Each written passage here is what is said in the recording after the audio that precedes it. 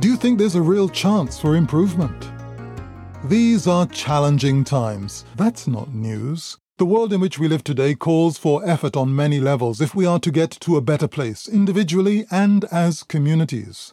But we've got to get real and think for ourselves rather than just following the crowd. Listening to the negativity all around can leave you feeling powerless, like there's nothing you can do. Some people say trying to be positive in the face of growing negativity is a losing battle. Think about that a second. That sort of attitude will set you up for defeat. The battle is far from over. Belief in our ability to make a difference, to be part of something bigger than ourselves, helps us to focus on what needs to be done. If you think life is hopeless, you will see hopelessness all around, and you will probably act in a hopeless manner. But if you think and believe that there is a chance to improve a relationship, get a better job, or improve your community, you start the process of making it so.